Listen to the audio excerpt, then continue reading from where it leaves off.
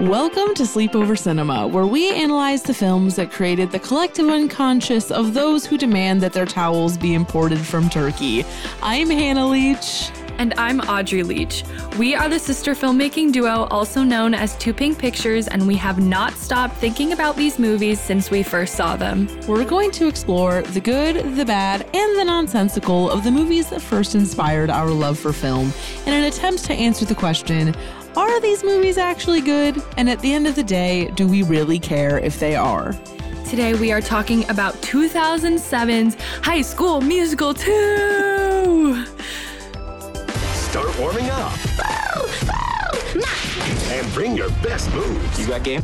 Little? Because the East High Wildcats are back Whatever happens, as long as we're together, it's cool, right? to take on their biggest challenge yet. What are you doing here? I'm the new lifeguard. Summer jobs.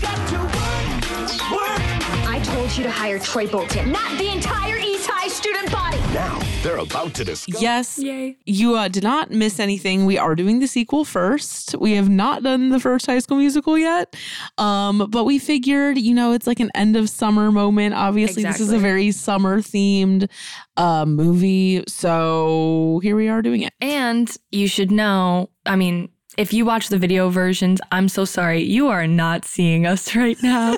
And there is good reason for that. We are actually in Hilton Head right now. Yes, we are.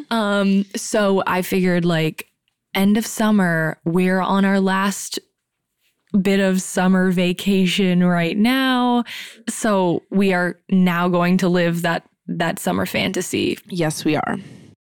Are you ready to get into the facts? Yes. I also literally just watched the end of this movie with you, so it's very fresh in my mind. Okay. High School Musical 2 was released on the Disney Channel on August 17th, 2007. I guess it was premiered. It premiered on the Disney Channel. It did not release. It was directed by Kenny Ortega, the man, the myth, the legend behind the High School Musical franchise. He's primarily known for High School Musical. This Is It, the Michael Jackson, last thing that he made before he died. Julie and the Phantoms, Gilmore Girls, Newsies, and Hocus Pocus. I'm pretty sure This Is It was released after he died, but I'm not sure on that. No, I'm pretty sure that. Wait, I think you might be right. I think it was that they were preparing to go on that world tour and he died in the middle of it. They were filming something with him when he was alive and then he passed and then they ended up releasing. Yes. Yeah. Yes, you're right. Glad we got Good that memory. straight. Good memory. Kenny Ortega's Wikipedia page describes him as filmmaker, tour manager, and choreographer. And I just feel like the tour manager part of it just feels like such a particular mood. But he choreographed St. Elmo's Fire, Pretty in Pink, Ferris Bueller's Day Off, and Dirty Dancing. And when he was... What? Wait, St. Elmo's Fire. I know, Joel Schumacher. Yeah. They've worked together. They've worked together. Imagine the power. This is crucial I information. know. The connections are already forming. And he also directed tours for Cher, Gloria Estefan, Hannah Montana, and Michael Jackson. So what a spread of individuals on that list. Holy shit. High School Musical was written by Peter Barsocchini. That was the longest pause of my life. Okay. Why did you stop for so Because I long? was reading the name really hard trying to say it right. Anyways, by him. He's known for this movie called Drop Zone and also literally all the High School Musical content. So first movie, second movie, third movie, the random iPhone game, the spin-offs, everything, including the new series on Disney Plus. He seems to be a very big part of it. And then we have music by David Lawrence, which, okay, let me clarify this because I double checked in the credits while we were watching it just now. David Lawrence wrote the score, I'm pretty sure. So he was also involved in Remember Me, American Pie 2, High School Musical 3, Teen Beach Movie 1 and 2, The Descendants, Cheetah Girls 2. So basically my understanding is that he does the scoring for these musical movies, but there are individual songwriter duos or individual songwriters who clearly wrote the songs for High School Musical and then they bought the songs from random songwriters and put them in. Yeah, so David Lawrence did the score. A lot of different songwriters did each individual song. It would be a whole thing to go into everyone who did those. But it's a varied group, which is interesting. I am trying to blaze through the facts this time because there's just so much to say about this movie. But Audrey, would you like to read the plot synopsis? Yes. So obviously, I'm positive if you're listening to this, you already know what's up, but I will tell you anyway. So here's the plot synopsis. School's out for summer and the East High Wildcats are ready to make it the time of their lives after landing jobs in a wealthy country club owned by Sharpay and Ryan's family. Pretty good. Yeah, I'll take it. Audrey, can I do the honor? Yeah. Do you give me your blessing to read these two taglines? Okay, the first one. On August 17th, are you ready for the start of something new? And they're facing their biggest challenge yet. Summer jobs, which is really horrendous. I like the first one. It's neither of them are great, but the first one is better. Yes, agreed. Okay, so now with this cast, I wrote down all of the principal actors, but I didn't really write down anything else that they're in because for all of them, these are like their career-defining roles, unfortunately. I think maybe Zac Efron is like on the way to that not being true, but not really fully. No, he's not. Okay. Vanessa Hudgens is more, it's more true for her than it is for Zac Efron. I mean, you think so? Yeah. Like nobody thinks of him for any movie specifically other than High School Musical. Yeah, I guess you're right. He hasn't done that. Yeah. Okay. Well, in my heart, when I think of him in High School Musical and then also Hairspray and 17 again. And like Dirty Grandpa or whatever the fuck. I don't know why that's in my brain. It's because the trailer was disturbing when I watched it. And then we have Vanessa Ann Hudgens as Gabriella.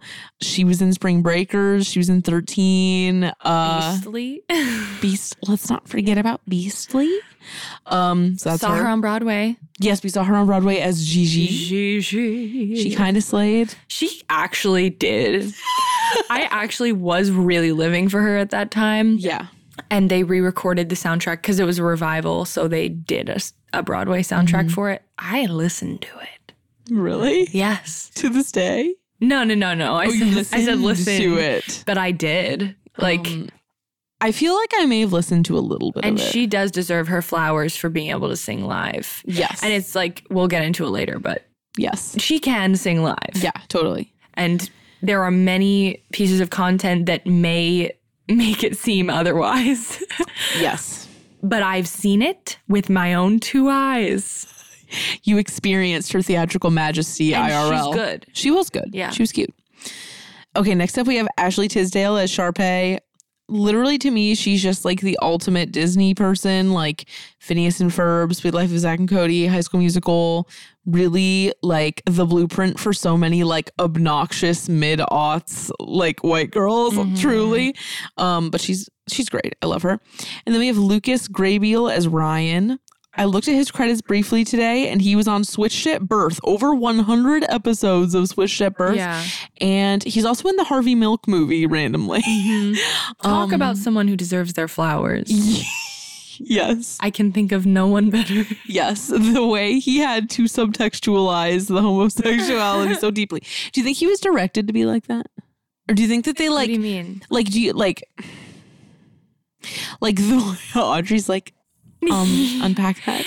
No, I mean, like, do you think that character was always supposed to be gay coded, or do you think that he got casted in it and then it became gay coded?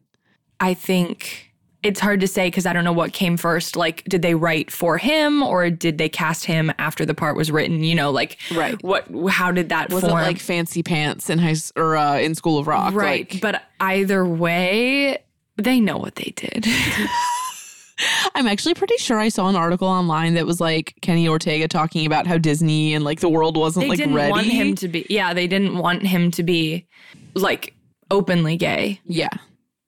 But ladies, he was. He really was. He really, really was. What's the difference? But, you know, that's why we love him. It's almost more realistic that he wasn't like out. You know what I mean? He's wearing newsboy hats constantly and not out. Is there anything truer to life than like, that? True to form. Like, he won't come out, but he doesn't need to.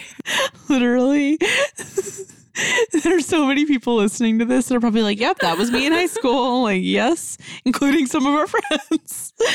Okay, next up we have Corbin Bleu as Chad. Need I say more about Mr. Blue? Hottie. Also Broadway. As we have disclosed in the past, we've talked literally about. posted the entire story to our grid for during Jump People In week. loved that though. People were happy to see that. I don't really know what else he's done since High School Musical other than be a good Lots person. of theater. Yeah.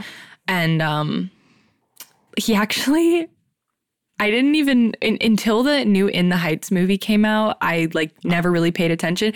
But then when it came out, I was like looking into the Broadway history and like theatrical history of the show. And yeah, Corbin Bleu played Usnavi, Yes, he did. which is bad. Why? Because he's not right for it. I don't really know anything about In the Heights. He just trust me on this. He's not right for Is it. he supposed to be like uncool? Yeah. Yes. That character's supposed to be very Lin-Manuel, very nerdy, very if you know what I mean. Sorry to any Lin stans out there. You've knocked on the wrong door, my friend. We can talk about it later. But yeah, there's videos of him on YouTube doing that part. I would love to see that. Is it bad? It's just wrong. Oh no. Well, we love him anyway. Then we have Monique Coleman as Taylor. I feel like Monique Coleman has entered my mind the most over the past 2 years from all of the interviews she's done talking about how the people that did the hair for High School Musical didn't know how to do black hair. Or like, don't you feel like Corbin Bleu would roll up and have like a very particular hair routine? Corbin knows how to do his own hair. Clearly. But I feel like she also must have known how to do her own hair to a certain extent. Right, but I don't think know. probably It less seems- control. Yes. Yeah. Yes. Because that was like part of Corbin's look was his hair. Right. Like when they casted him, that was probably his hair. Yeah. And yeah, she probably had less control. And also, yeah, they did her so dirty with those like thick headbands and stuff. Well, apparently the headbands were there to cover up the hairline. yes, but that's what I'm saying. They did her like they forced her to wear thick headbands. Like Why couldn't they have gotten the hair crew from Jump In? Any of those because they're in people. Canada. They're trapped. They couldn't come to Utah. They're in Toronto. So sad. Good Lord. Anyway, I don't mean to disrespect Monique. I'm sure she's doing lots of things. But to me, I imagine that she would be like an ex-actor type person. I think this might not be true. Well, semi-recently, I saw that I'm pretty sure she released a song with Corbin. I think it was like a Christmas song. Wait, that's kind of fierce. Yeah, very, very fierce. If I made that up, sorry, but I'm pretty sure that is It's gonna be a true. huge letdown if that was something you made up. Because I saw the picture of them. It's so cute. That's so cute. Okay, that sounds like it's real. Then. Yeah. I think she's kind of more on the like, there's a bunch of actors that were on Glee who now like have podcasts and stuff. I think Yes. she's kind of that vibe. Oh my God. That Yeah. is, we need to team up with those people. Yeah. It's Very- Kevin McHale and Jenna Ushka. Oh, what was it called again? What's their show called? I don't remember. Wow. Good for them. Okay. And then last up, I added Mark L. Taylor, who's the guy who plays Fulton. He's the only new character other than Sharpay's parents in this movie. And he's known for the movies Inner Space, Homeward Bound, Arachnophobia, Honey, I Shrunk the Kids, Boston Legal, and Saving Grace. So, literally, they made one original character and they made it Technically be him. 3, right? Who are the With other ones? parents. Yeah, but the parents like barely exist. Anyway, so there's the cast we know and love. Now we're going to get into these numbers and critical takes. All right, so the budget for this literal TV movie was $7 million. Mm-hmm. And then not really box office opening weekend, obviously, because it was on TV, but 17 million viewers watched High School Musical 2 and its premiere broadcast, me being one of them. Yes, And me too. Hannah. Yes. There's a story with that. It's not that entertaining, but there is a story with that. I feel like I don't remember, so I'm excited to hear what Yes. you say. Overall worldwide gross, the world may never know because it's not a movie in theaters. Yes, but I should have looked up DVD sales because I'm sure that they made like an unbelievable amount of money in DVD sales. Because I'm pretty sure we even had it on DVD. We did. And they had so many, they were really smart about how they did that.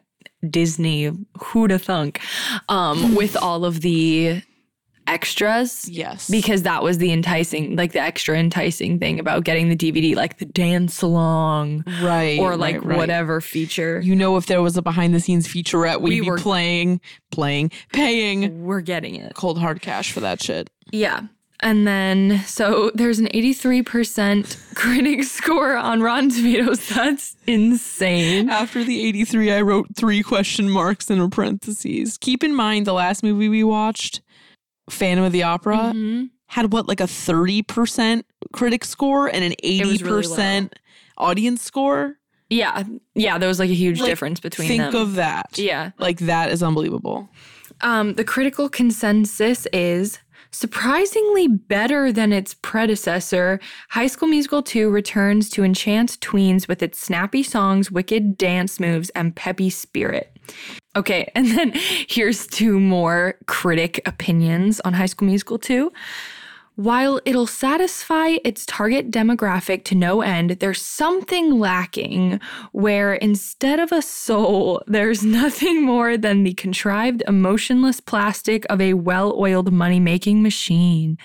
And then the other one is, the kids are just as photogenic and the songs are just as hummable. It won't launch any more careers, but it's a good family film for a warm Friday night. Specifically, a warm Friday night.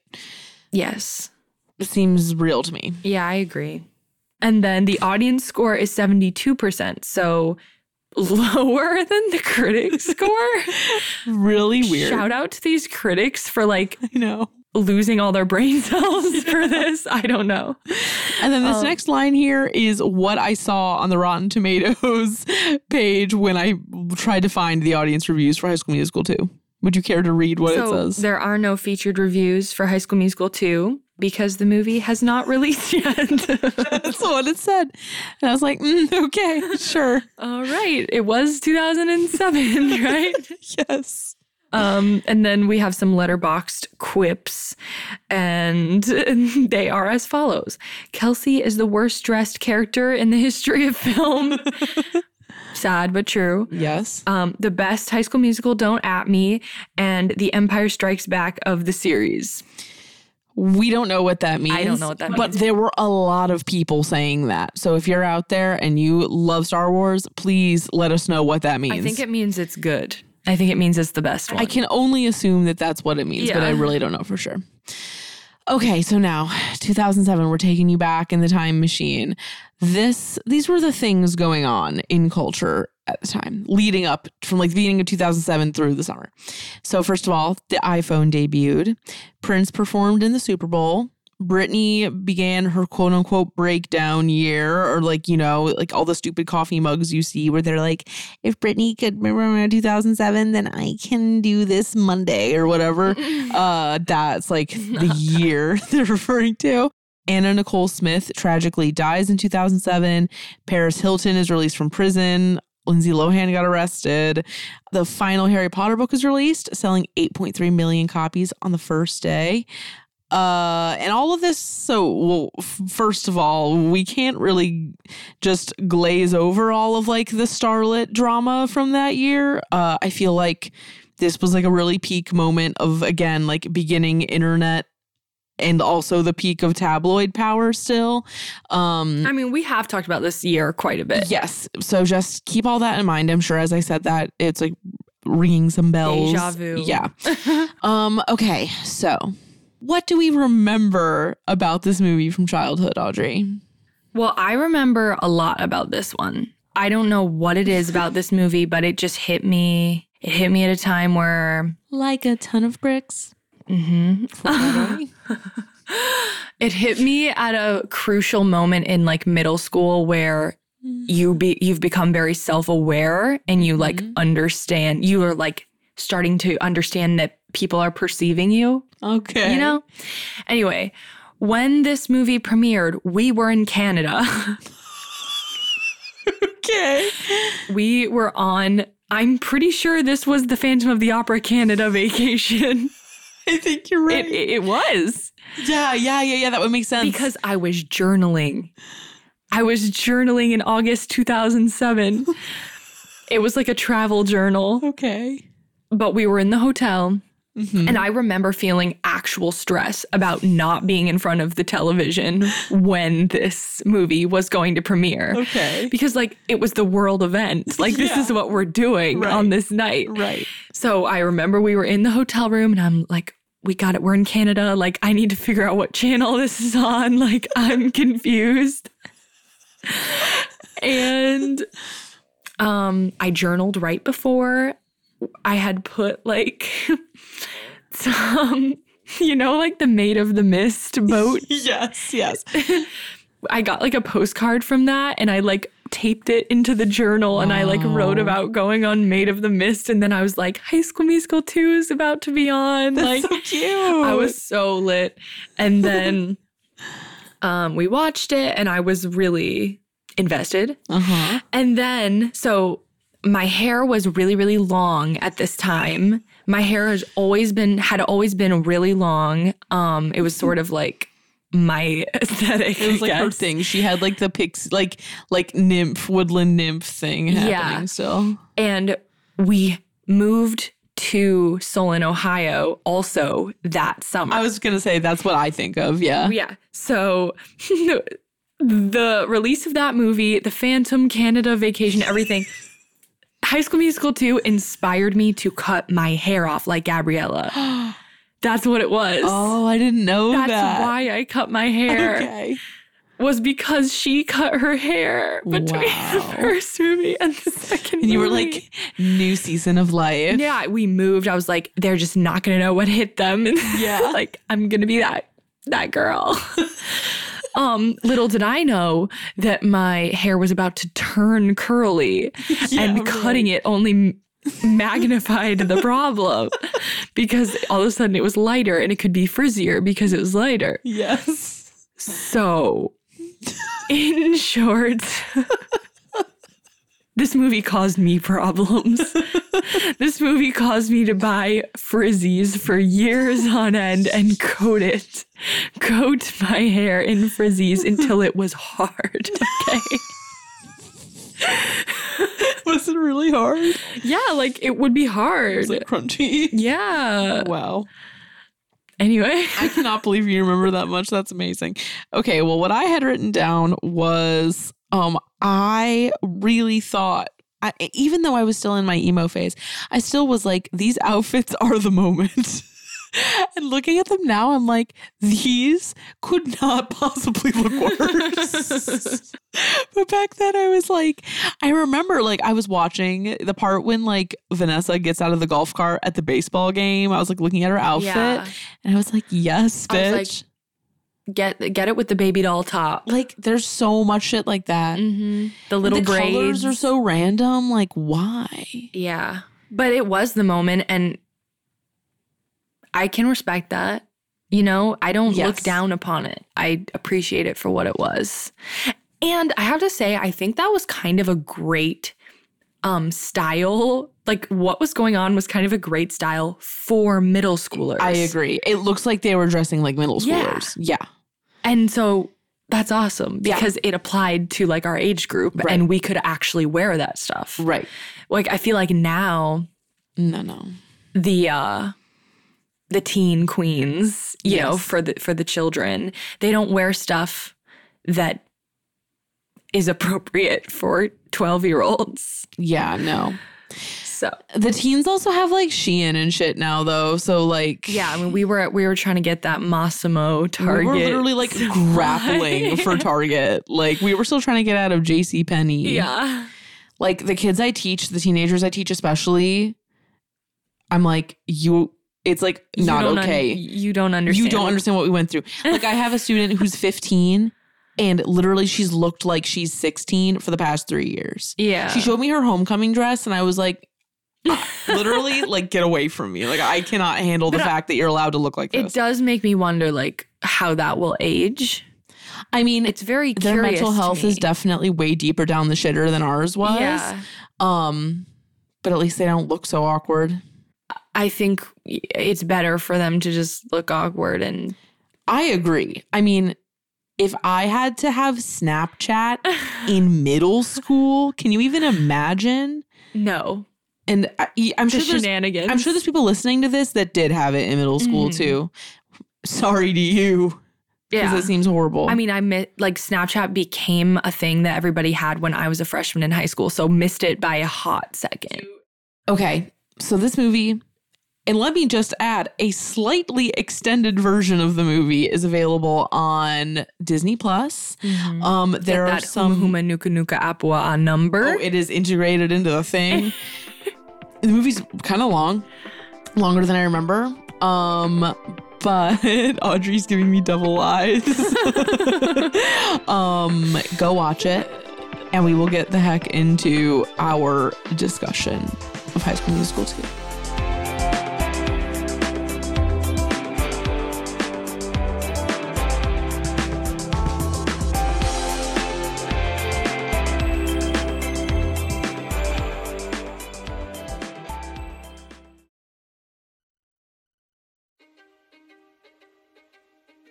History is complicated. The story of human progress is long, messy, and riddled with controversies big and small. On Conflicted, we dive headfirst into history's most infamous events and contentious figures. We try and untangle the good from the bad, the fact from the fiction, and the monsters from the misunderstood. Was Genghis Khan a murderous butcher or a civic pioneer? Did the Allied powers go too far in firebombing the German city of Dresden at the twilight of World War II?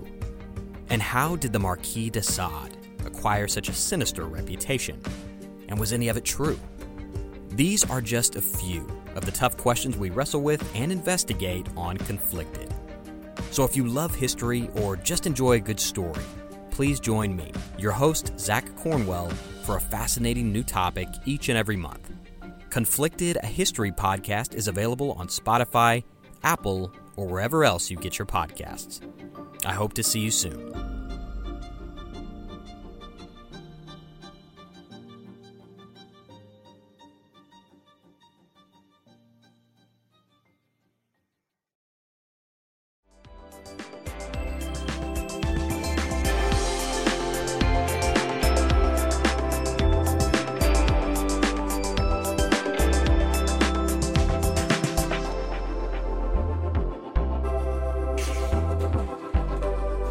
Pineapple wait, Sandy could hardly speak. Okay, we are back, and it is time to talk about High School Musical 2. Let's start with the good things, shall we? Let's. I'll go first because I don't have a ton. First thing I wrote is the colors? Question mark. I know they're oversaturated, but I still enjoy the way they look. You know? I think it's purposeful, and yeah. Well, obviously it's purposeful, but I think that it works here in this context. Also, I feel like in the first High School Musical, they're like never outside. And in this Yeah. one, they're outside like the whole time. So that might be part of it too. This movie like is actually way more of like a real musical than the first one is. Yeah. Like I feel like in the first one, like the whole diegetic, non-diegetic thing with High School Musical especially is really confusing because it's like kind of half and half. But I feel like in this one, there's way more emotion-driven singing than there is like performance within performance singing. So I just noted that. You like that? Yes, I do like it. I wrote, this is real musical, finally. I thought it was funny and I enjoyed that in like every ensemble number, Vanessa Hudgens is just like blasting a top harmony like so loudly, especially in the first one. She's like, that's right, say it loud, like on top of everything. Yeah. It's so loud. It's so repetitive. What time is it? Yeah. Yes. I love in the beginning. Here's the thing. I kind of like when they're in the high school the best and they're like barely even in the high school. But the scene when Sharpay's like, I can't believe, Gabriella, that's finally time for me to say goodbye. Like how much she hates her is really funny. The way that Sharpay sings towels imported from Turkey. I love how she sings that. I love that in the song about working in the kitchen, Zeke randomly gets a harmony on his part. Like, one of the best and worst things about this movie is that all the songs are produced like they're pop songs. So there's like a lot of unnecessary vocal shit in it. But sometimes it's fun. It's very of that time. I really loved it when Vanessa and Zach were on the golf course. And the sprinklers went off, and Zach goes, "You're gonna get so wet." Ha ha. Like, what? I was like, holy shit. Ad-libbed for sure. Oh, definitely. And then his awkward laughing afterward made it so much better. I like that the blocking is very theatrical. And that's but I mean, that's edging. And it's almost like edging into a like probably one of the less good qualities of the movie, which is that they're all overacting in a way that I haven't witnessed in like ever. Yes. And rewatching it today, I was like, this is so much more intense overacting than I remembered. Okay, what are your other good things? Okay. Opening choreography goes hard. Yes. T as in Troy. And he goes, yeah. Literally, no. I love that Sharpay said that the theme of the talent show is redemption. Like, even that's iconic. Honestly, the whole High School Musical franchise is just theater kid slander for no reason. It's like normies swooping in to like take the shreds of what they have. Yeah. I hate it. I appreciate that Miss Jessica Tuck of Billboard Dad fame is in this movie as Sharpay's mother. If you know, you know. And she cannot be mistaken. Like, you see her and you're like, oh, I know exactly who I'm looking at. Zeke and Sharpay, the ship that got away is what I'm saying. Everybody, I think that is an opinion that everybody has.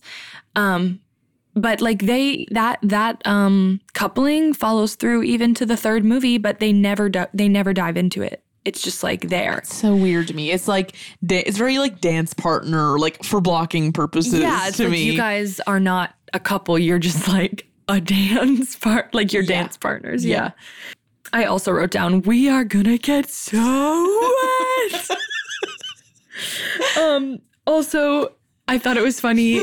Ryan is doing like surveillance, talking to Sharpay about like spying on Troy and Gabriella. And he calls her code name is Golden Throat. Gabriella is No, Sharpay's code name.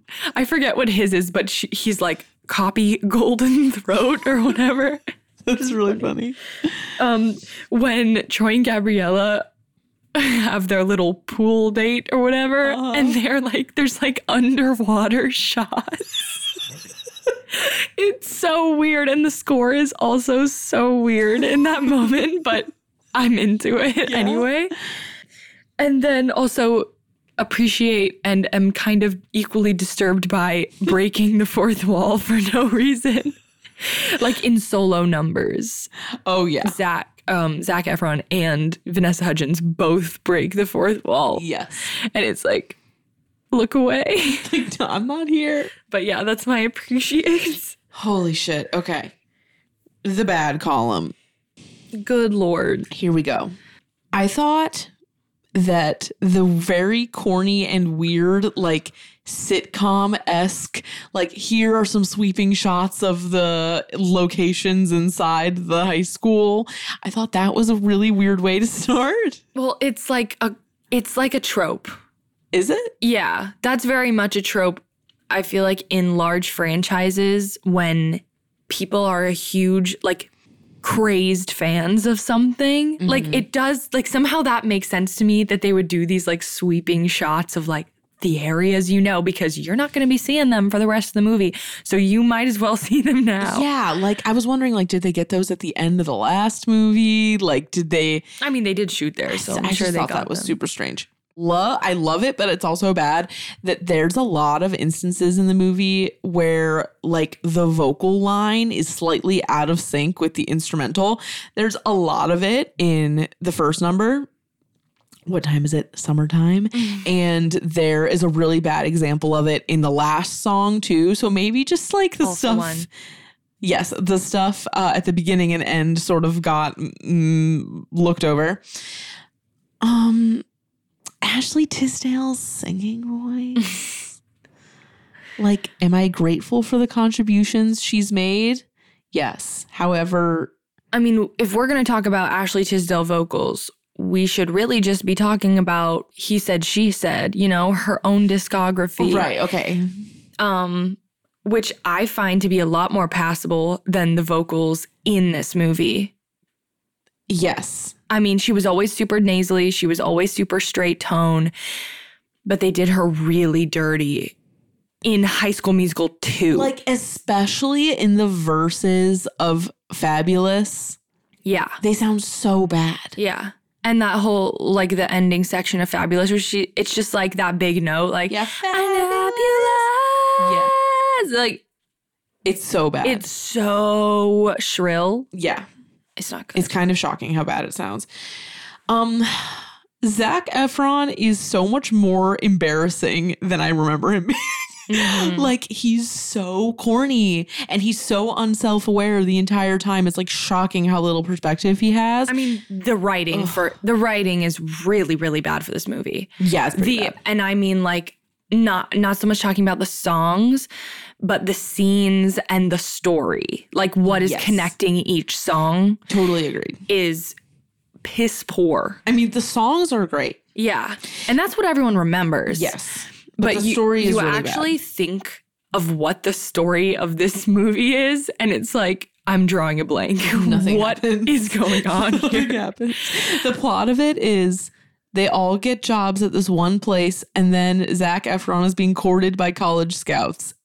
And then he, like, gets too big for his britches for like 10 seconds. Everybody hates him for 20 seconds. Yeah. Then they all forgive him in 5 seconds, and then it's over. Yep, that's it.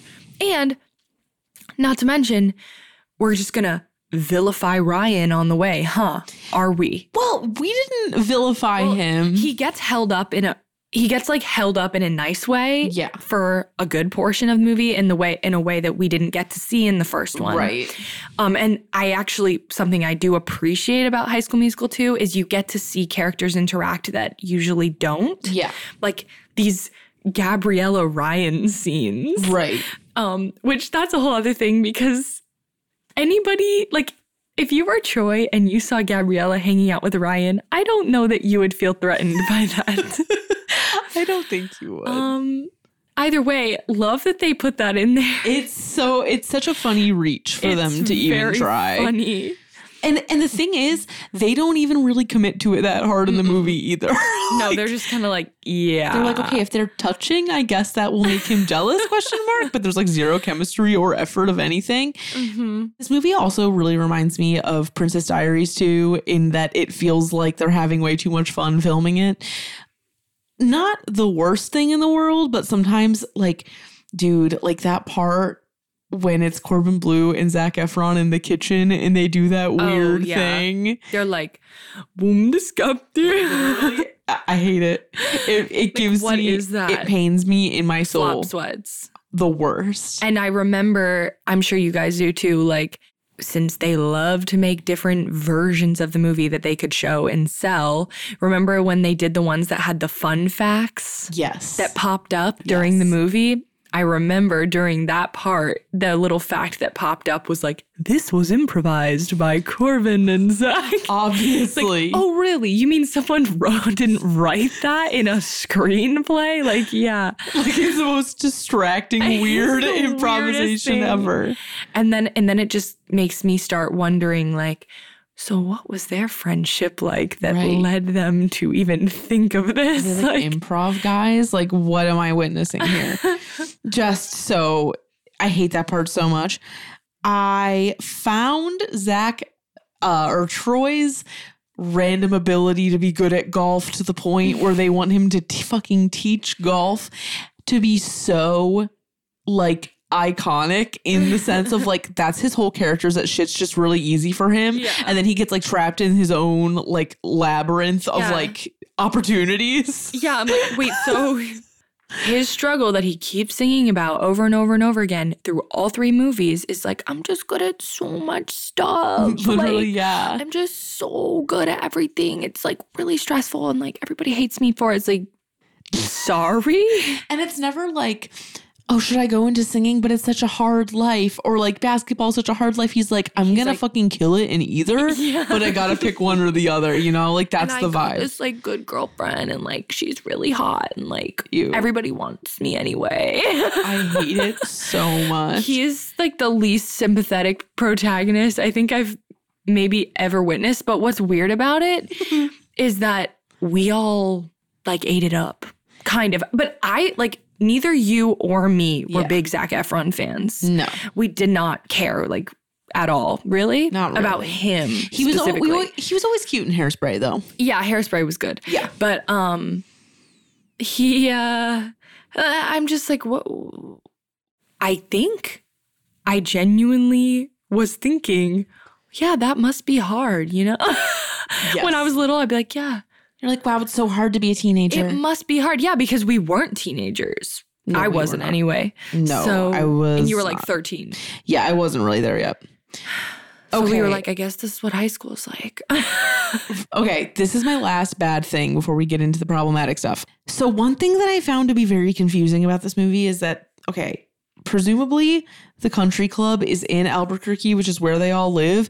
But the way that Gabriella like leaves the club, it seems like she's like leaving summer camp or like she's moving away. Like the way that it's so grand, I was like, why? Like, no, your mom just picked you up from your shift. Literally, like, but it's lit so dramatically. It's not that serious. Also, she does not have a plot line in this at all. No.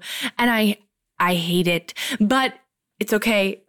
They gave her a bit of redemption in the 3rd movie with having a plot line. Like, it is mostly about her, kind of, actually, and less about Troy. The 2nd movie is about Troy. The 3rd movie, about Gabriella, more so. Really? Mm-hmm. I can barely even remember the 3rd movie. But, I mean, we all know what that calls She's got a good solo in the 3rd movie. Which one is it? What's the song? Oh, my God. Oh. It's the pictures are disappearing on the wall. Yes. Like, it's so good. I don't remember the song that well, but, like, I remember the visual. Yeah. And then there's, can I have this dance? Isn't it really similar to that one Cheetah Girls song, the 4 voices perfectly blended? Yeah, kind of. It's like that. But I can't remember it right now. Okay. But anyway, yeah, I do think the 3rd movie serves her a bit of redemption. That's good. Because she like goes to Harvard or something. It's weird. Of course she does. It's weird. Okay, what are your bad things? The Audrey's face. She just looks so perturbed. Gabriella and Troy are annoying as hell. Yeah. I'm on Sharpay's side. I want to break him up too. Yeah. I mean, I'm not really on Sharpay's side because she like wants to be with him, not just break them up. Yeah. I'd be the one that just wants to break them Just out up. of spite. Yeah. You're Taylor. Yes. Yeah. You're no, the I first am. movie Taylor. Yeah. I am Taylor because she'll just go up to Gabriella and be like, he sucks. And she's like, no. And she's like, okay, I guess. I'm going to go half date Corbin and like not actually do it, but okay. I remember as a kid, I was always really confused on if the guy playing piano in Fabulous was Ryan or not. Yeah. That confused me so much because from shot to shot, it's like he'll be in the chaise lounge. Yeah, it's confusing. And then he'll be on the piano. Like, is that diegetic or non-diegetic Ryan in the pool? I was so confused. Yeah.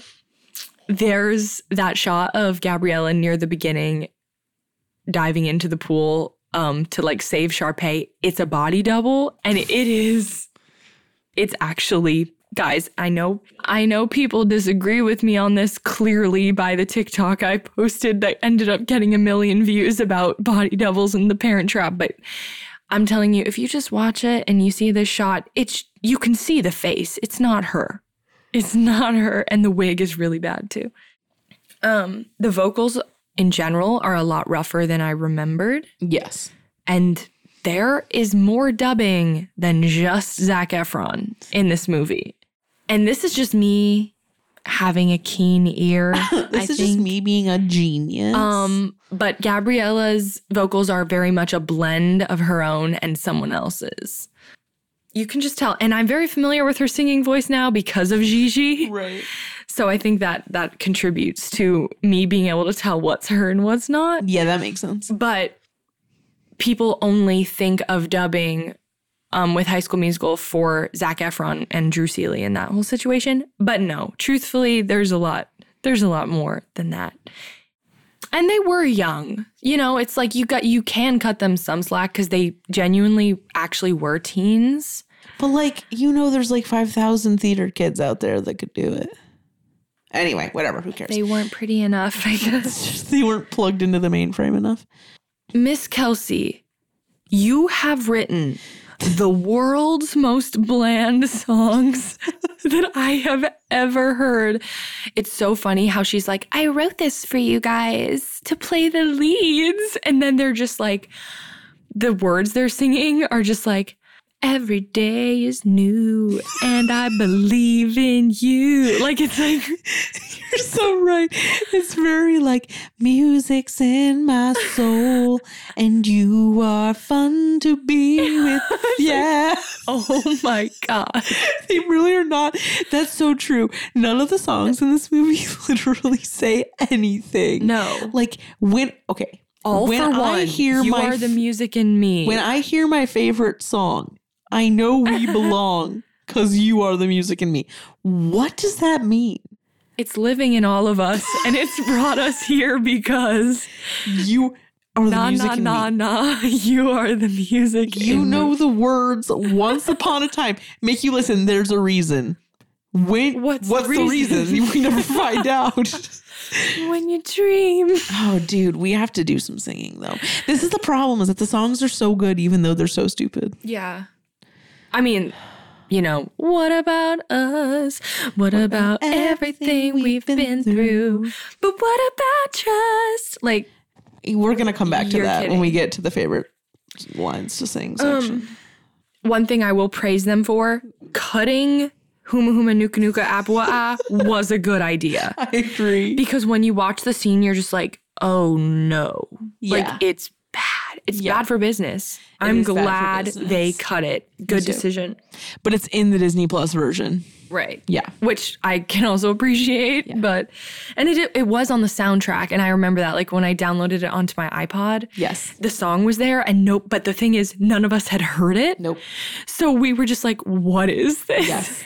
Also, the best part of that song to me is that when Ryan goes, a long time ago in a land far away, the sound of a long time ago is so blown out. It's like, how could he, like, what happened there and why couldn't they recut that? Like, was that really the best take?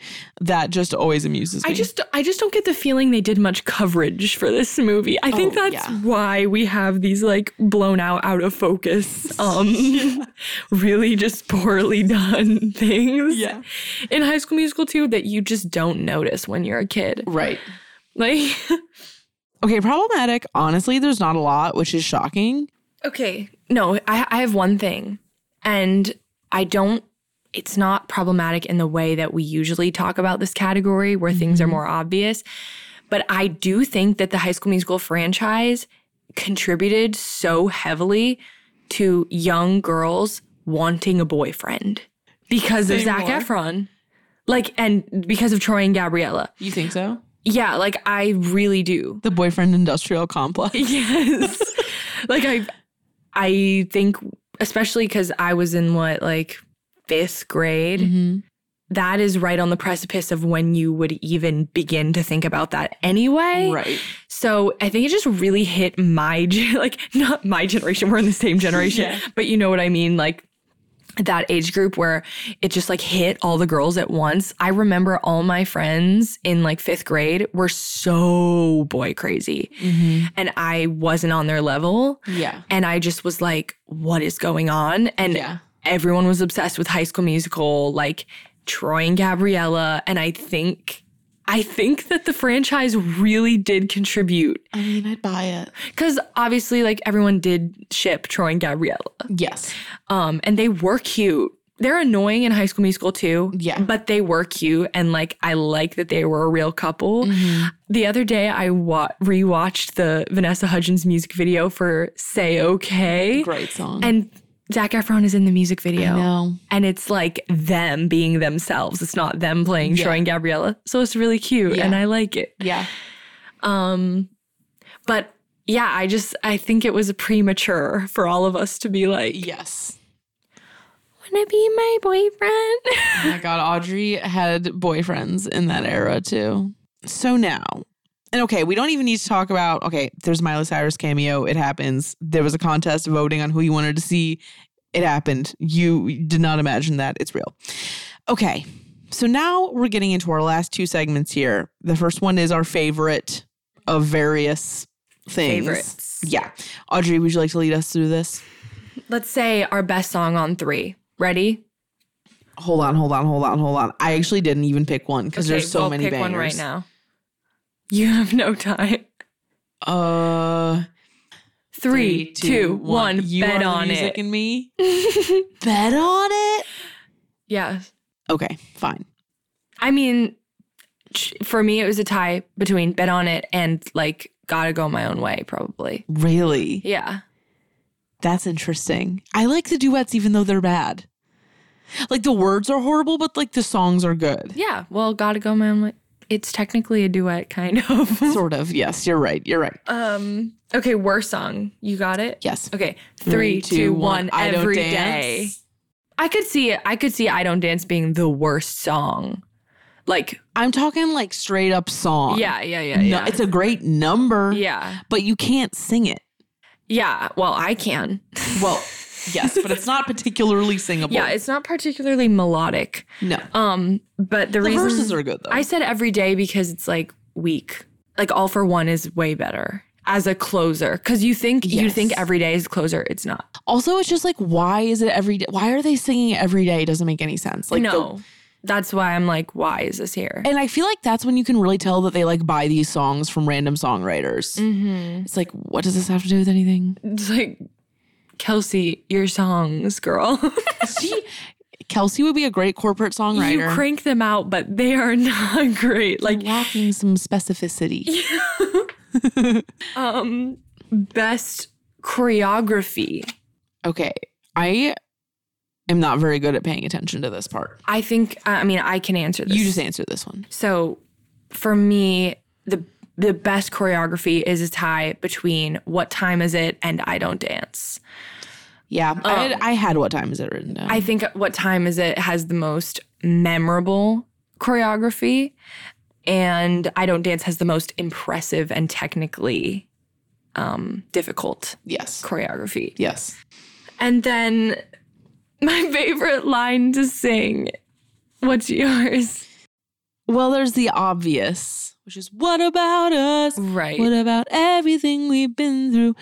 But there's a lot of great ones. Also going, na na na na na na na na is fun too. What's yours? Mine is like niche. I picked a niche one. Okay. Summer like never before. I want more. Oh shit, that also reminds me, just towels imported from Turkey. But Shit. the snapping, they're like, summer like never before. Yep. And then this is my favorite dialogue line, which I didn't mean to like choose, but when I heard it, it's so annoying, but when Gabriella goes, "You're crazy, Wildcat." Oh my fucking God. Every time they invoke wildcats, I'm like, I hate this so much. People do not talk like this. No, they do not. Like, when you're dealing with all of us crazy wildcats. Like, I bet it took a lot of work to get these wildcats into shape. or when they're trying to convince him to sign up for the talent show. Yes. And he goes like, maybe we can work something out, but only if we're all in this together. I wrote that down too. The way that they'll just say song titles instead of saying any words. And like, everyone just stands there and takes it. or like at the end when same shit. When Zach's like, or Troy to Sharpay, he's like, remember the first thing you said to me this summer? And she's like, We're all in this together. Also, no, you didn't. When did he say I think that? she did. Oh, right. Yeah. She was trying to like convince him.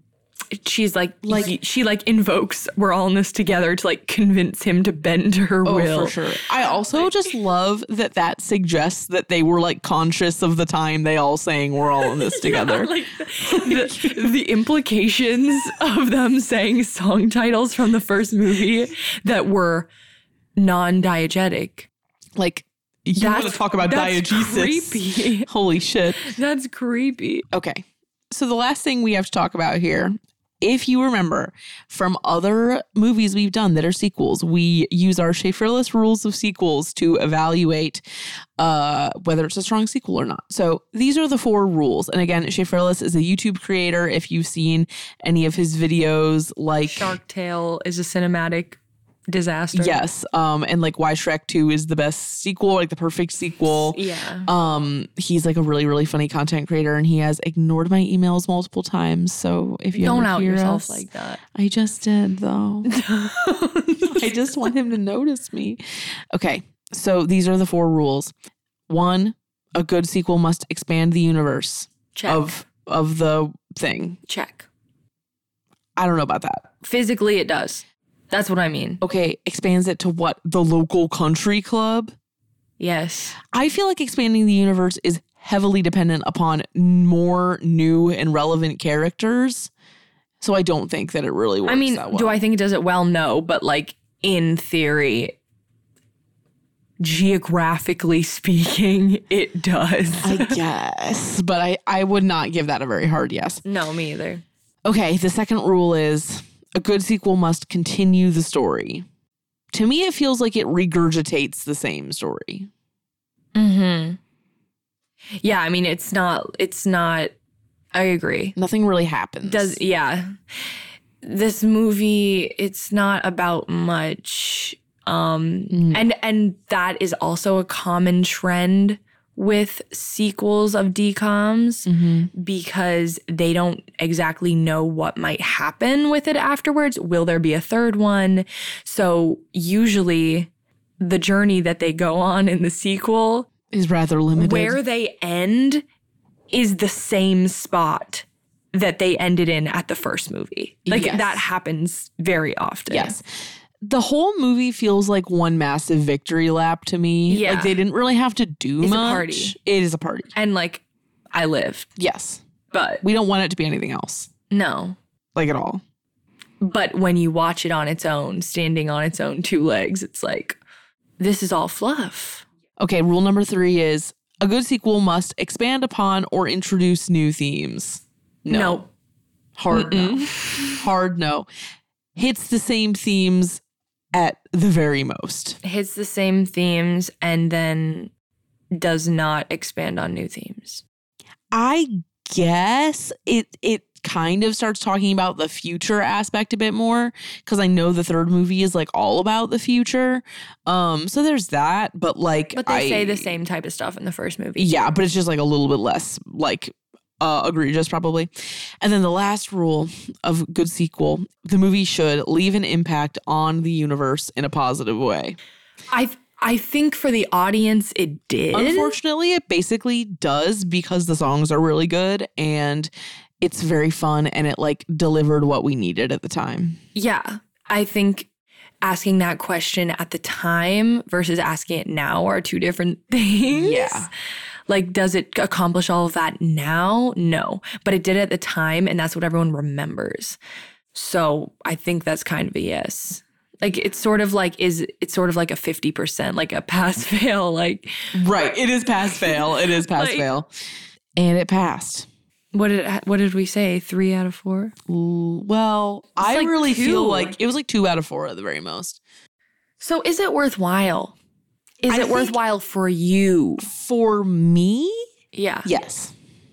Only because it's really fun. Mm-hmm. It's like eating candy. Yeah.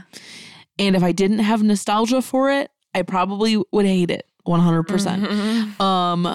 But there's just something about it that just appeals to me still. Yeah. Because let me just say, I started watching this movie at like 9 a.m. today. Mm-hmm. And tell me why I was tearing up during what time is it? They put something in this movie. And it's nostalgia. Yeah, I know. Yeah. And I'm just too sentimental for these things. And clearly I remember the era of this movie very well. Like weirdly well. Yeah, and usually I don't. Like, this is like the first time ever where like I've had more to say had like than a full you. on That's So Raven like flashback instead of flash forward. Yeah. I said this already, but I think that it is also worthwhile for these like weird scenes where you see characters talk to each other that usually don't talk to each other. Like, it's kind of just odd, but very fun to watch. Yes, I totally agree. Is it a good story? No. Are you going to feel moved by the themes explored? No. But you might get a good giggle, and you might get up on your feet, you might dance, you might sing, and that's really what it's all about. That is the point. That's what Kenny Ortega wants. Yes. Sir Kenneth. Mission accomplished, sir. Great work. Wow. Okay, so here we are. We made it to the end. Audrey, I know you wanted to say something about our YouTube subscribers, correct? Oh, yeah. So, guys, I'm the one who runs the YouTube channel for this podcast. Admin reveal of the YouTube channel. I make the videos for it. I keep that shit up and tidy for the viewers. And I just wanted to say we are 2 subscribers away from 500 on YouTube, which is really kind of nuts to me. Yeah.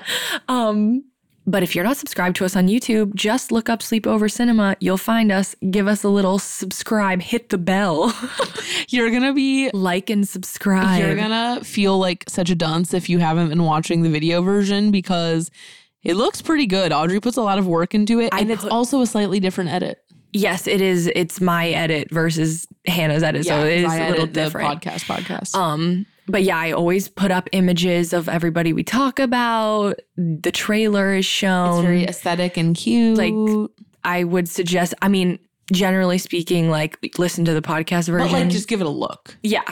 But like, just give it a look. Yeah. That's all I'm saying. Yes. Also, thank you to all of you who have left podcast reviews for us that have been super nice recently. I just want to bring it up again.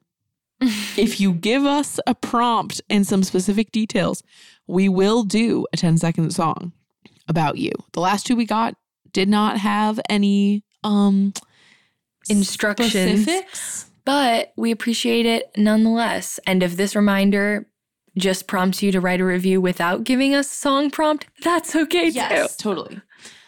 Okay, so Audrey, I feel like we should sing a harmony before we leave. So what should we do?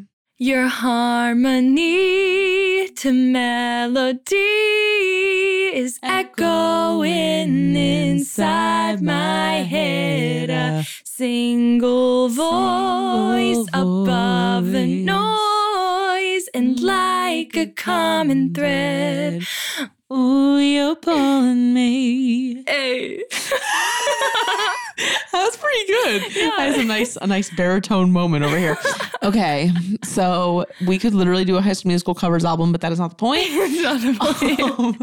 We hope you're enjoying our musical mini season. We are clearly having a really good time. Yeah. And next up, we don't even know, but we'll probably record some more while we're on vacation, so that'll be fun.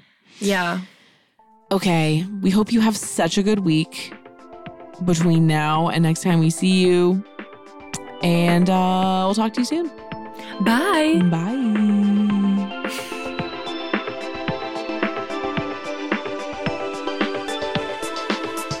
You can find more from us at evergreenpodcast.com/sleepover-cinema and keep up with our latest creative projects at twopinkpictures.com. If you want to watch our show as well as listen, we're on YouTube too. Search Sleepover Cinema or go to the link tree in our Instagram bio. We're on Instagram and Twitter at twopinkpictures and would love to hear from you there. We're also on TikTok at Sleepover Cinema, and that's really where the party is at. And if you like the show, if it brings back evocative memories of childhood or tweendom or babysitting, share the episode with a few friends. Leave us an iTunes review telling us what movie you'd like to see us cover next, and leave us a review if you like the show, and if you don't. Sleepover Cinema is a production of Evergreen Podcasts, produced, edited, and engineered by us, Hannah and Audrey Leach. Sleepover Cinema is mixed by Sean Rule Hoffman with theme music by Josh Perlman Hall. Special thanks to executive producers Michael D'Aloia and David Moss. We'll chat again soon. Bye. You've watched them in unforgettable adventures, love affairs, and tragedies. Now it's time to hear their own remarkable stories. From the makers of Death of a Rock Star and Death of a Sports Star, this is Death of a Film Star. And action. Starring Heath Ledger, Marilyn Monroe, Chadwick Boseman, Robin Williams, Carrie Fisher, and Bruce Lee. Search for Death of a Film Star in your podcast app. You've seen them tell stories. Now it's time to tell theirs.